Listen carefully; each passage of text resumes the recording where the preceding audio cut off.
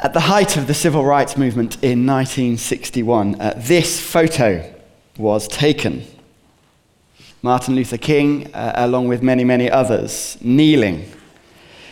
They've just been arrested as part of a demonstration outside a courthouse.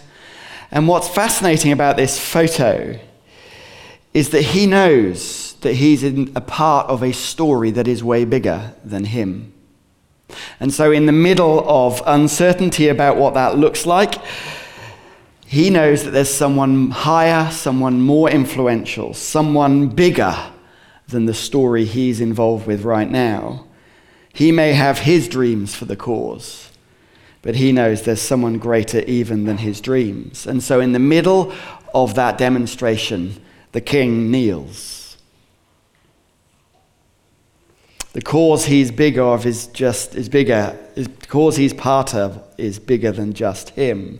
He needs help, he needs guidance, he needs direction, so the king kneels.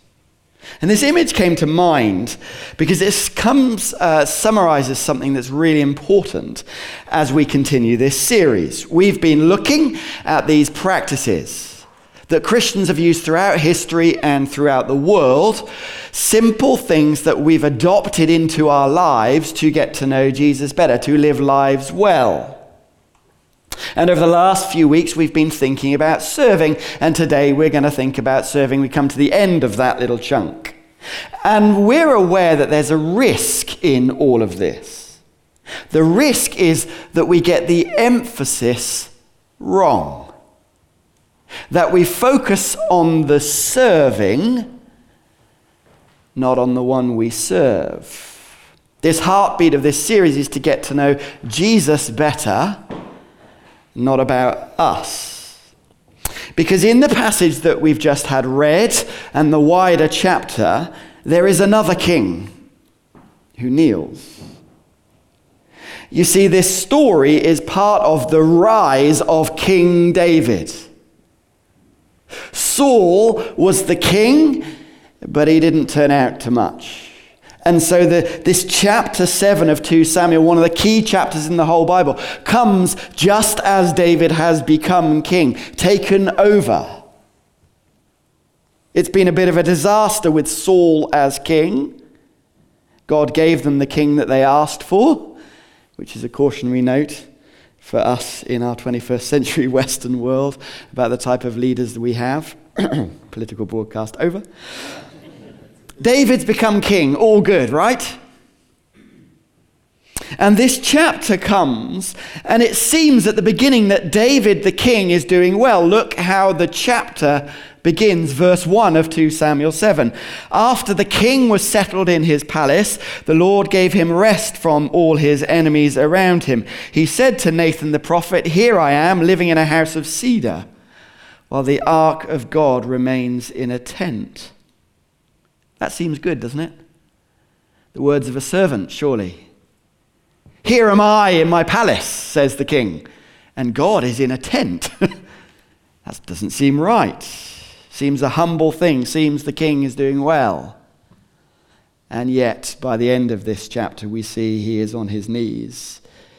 Because look at God's response to David's words.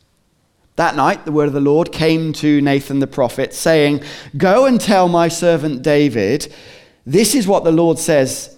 Are you the one to build me a house to dwell in? I've not dwelt in the house from the day I brought the Israelites out of Egypt. To this day, I've been moving from place to place with a tent as my dwelling." The king is focused on doing what he wants for God, forgetting perhaps God, which raises a question for all of us when we think about serving God. Can we be so focused on doing things for God that we forget God?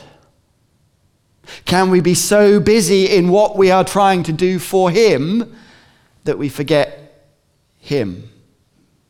Can we make it so much about what we want to do for him that we lose sight of him? Because that seems to be what might be happening in this story. Service, you see, is not about me. You see, this great quote that we may remember if we're of a certain age, when JFK famously said, "Ask not what your country can do for you, ask what you can do for your country." That forms the DNA of us, doesn't it? And it seems so good. Not what people can give you, ask what you can do for them. Great! But in the process, can we be so busy for God that we forget God? Because in this story, we've got a flipped round story of the servant who became king, and then we'll see the king who becomes a servant. The story begins, if you know David's story, where he is a shepherd. And he is brought out and he defeats the giant with a simple sling and some stones. And we love the story of the servant, the rags to riches, the servant, the shepherd boy who becomes king of the empire. Wow, what a story. And so when David says, "What can I do for you, God?" it elevates us a little bit, doesn't it? Because as we go through this chapter, we realize something profound for all of us. Service is not about us at all. God explains why he doesn't want David to build him a temple. Look at what he says, verse 8 of 2 Samuel 7. "Now then tell my servant David, this is what the Lord Almighty says. I took you from pasture, from tending the flock, and appointed you ruler over the people Israel. I've been with you wherever you've gone, and I've cut off all your enemies before you. Now I will make your name great like the names of the greatest men on earth." Do you see that? Who's behind it all? It's not you, David. I've done all this, David. I don't need you to do anything for me. I've been behind the scenes all along. I'm even the one who took you from being a shepherd to now the king of the empire. And going forwards, David, the future, no, that's not about you either. I'm going to make your name great. I will do it, not you. And the key thing is, for us, is that David's greatest contribution is what comes after him. Do you see this? Now I will make your name great, like the names of the greatest men on earth. In this whole of this chapter, there's something very interesting going on. 12 times in the whole of chapter 7, there's the word servant. 14 times there's the word house. And it's a play on words. David wants to build God a house, and God says, "No, I'm going to build you a house." Not bricks and mortar. David wants to build God a little temple. Nice.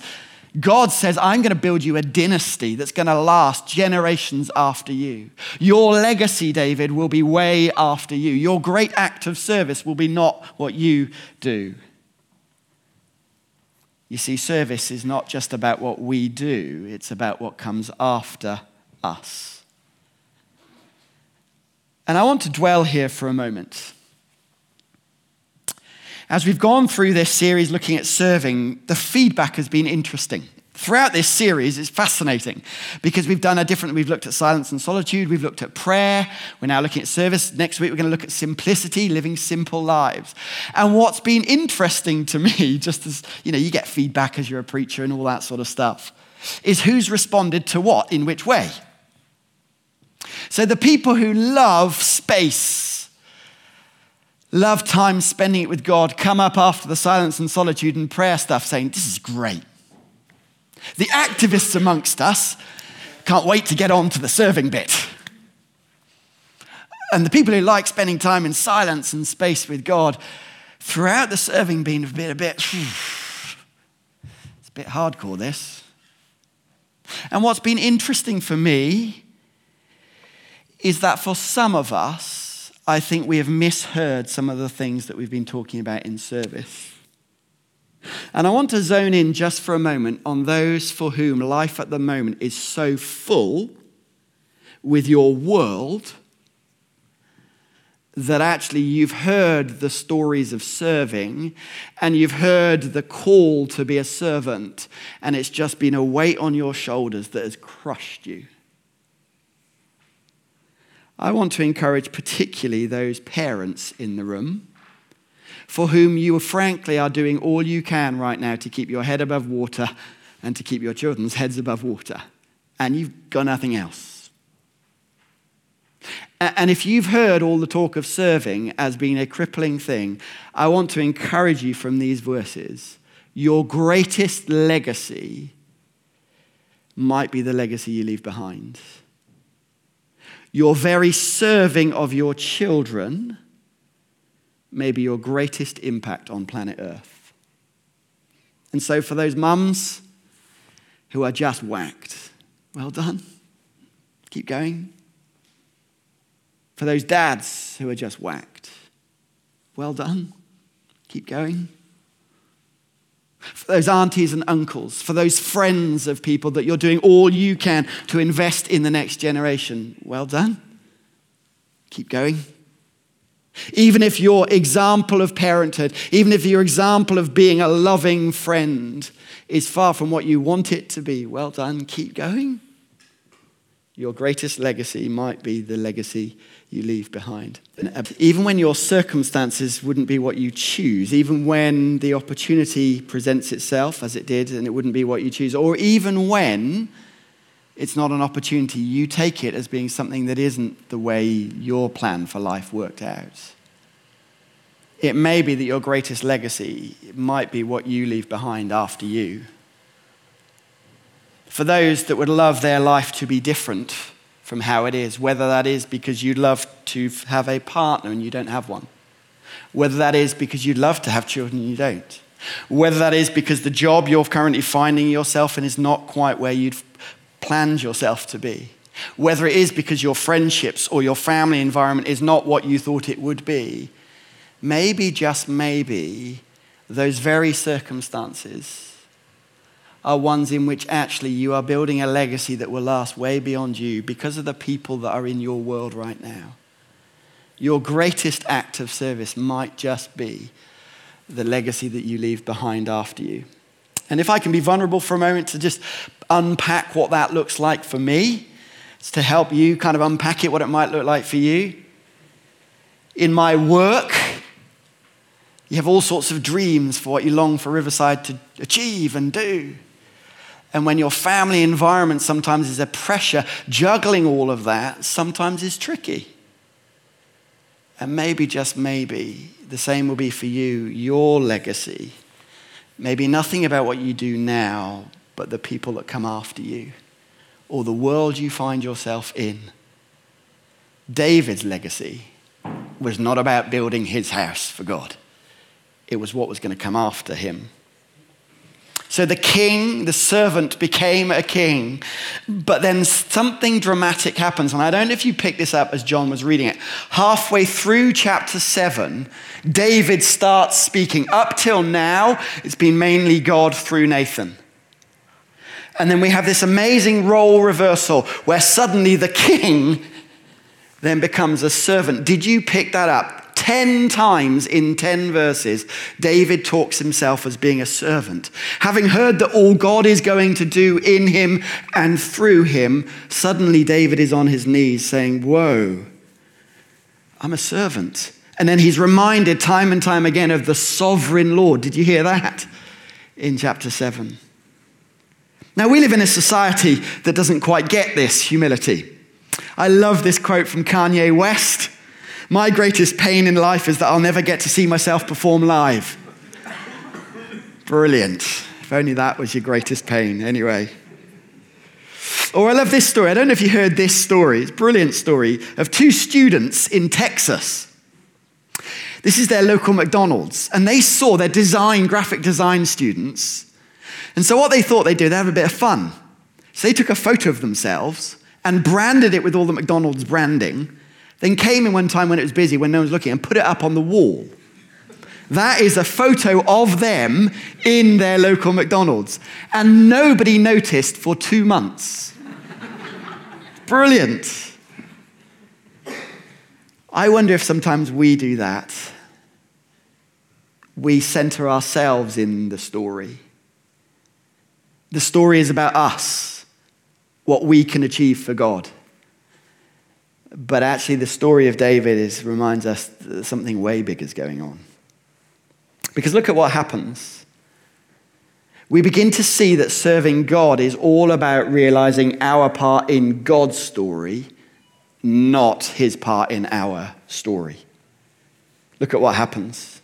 God's response is, I'll provide a place for my people Israel. I'll plant them so that they can have a home of their own, no longer be disturbed. Wicked people shall not oppress them anymore, as they did at the beginning and have done ever since that time I appointed leaders over my people Israel. I'll give you rest from your enemies. The Lord declares to you that the Lord himself will establish a house for you when your days are over and you rest with your ancestors. I will raise up your offspring and I will establish his kingdom. He's the one who will build a house for my name, and I'll establish the throne of his kingdom forever. Do you see what's going on? God is telling David, what's going to happen is after you. Your little life, you may seem great because you're the king, but there's something way bigger going on.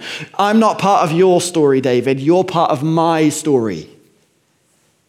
And these words remind us, if you know your Bible, about something that happened way back at the beginning of the Bible, where we get to the book of Genesis, where God plucks an unknown, insignificant man called Abraham and makes him a promise. He says this, the Lord said to Abraham, go from your country, your people, and your father's household to the land I'll show you. I will make you into a great nation. I will bless you. I will make your name great and you will be a blessing. I will bless those who bless you, and whoever curses you I will curse, and all people on earth will be blessed through you. So that when we read of God talking to David about his offspring and this great name that God is going to build for David, what do we hear about this offspring? I will raise up your offspring to succeed you, your own flesh and blood, and I will establish his kingdom. He's the one who will build a house for my name, not you, David. And I'll establish the throne of his kingdom forever. And of course, the immediate implication of that is King David's son, Solomon, who'd go on to start building the temple. And yet, here we are 2,000 years later. In 1 month's time, we are going to be celebrating Christmas. Hallelujah. And we're going to read something that we will be reading over Christmas, and we read every year. Listen to these words. You will conceive and give birth to a son, and you're to call him Jesus. He will be great and will be called the Son of the Most High. The Lord God will give him the throne of his father, David. And he will reign over Jacob's descendants forever. His kingdom will never end. David was part of a way bigger story. And the same is true for us. Serving God is not about finding God in our story and God, where are you going to lead me? Actually, it's about finding ourselves in God's story, God's great big story of his king who served. And so as we get to the cross, we see those staggering words of Jesus. The Son of Man didn't come to be served, but to serve and to give his life as a ransom for many. The king who knelt in the garden, who said, not my will, but yours be done. And friends, serving, therefore, is about lowering our status and finding ourselves in God's great story. And whether that be through the children you bring up, whether that be through the workplace you're in, whether that be for the friends you've got, opportunities to just give them a cup of water, so that you can play your part in God's great big story of this king and his kingdom that will never, ever end. So friends, serving's not about us at all. Serving is realizing life is not about me. It's about finding our place in God's great big story.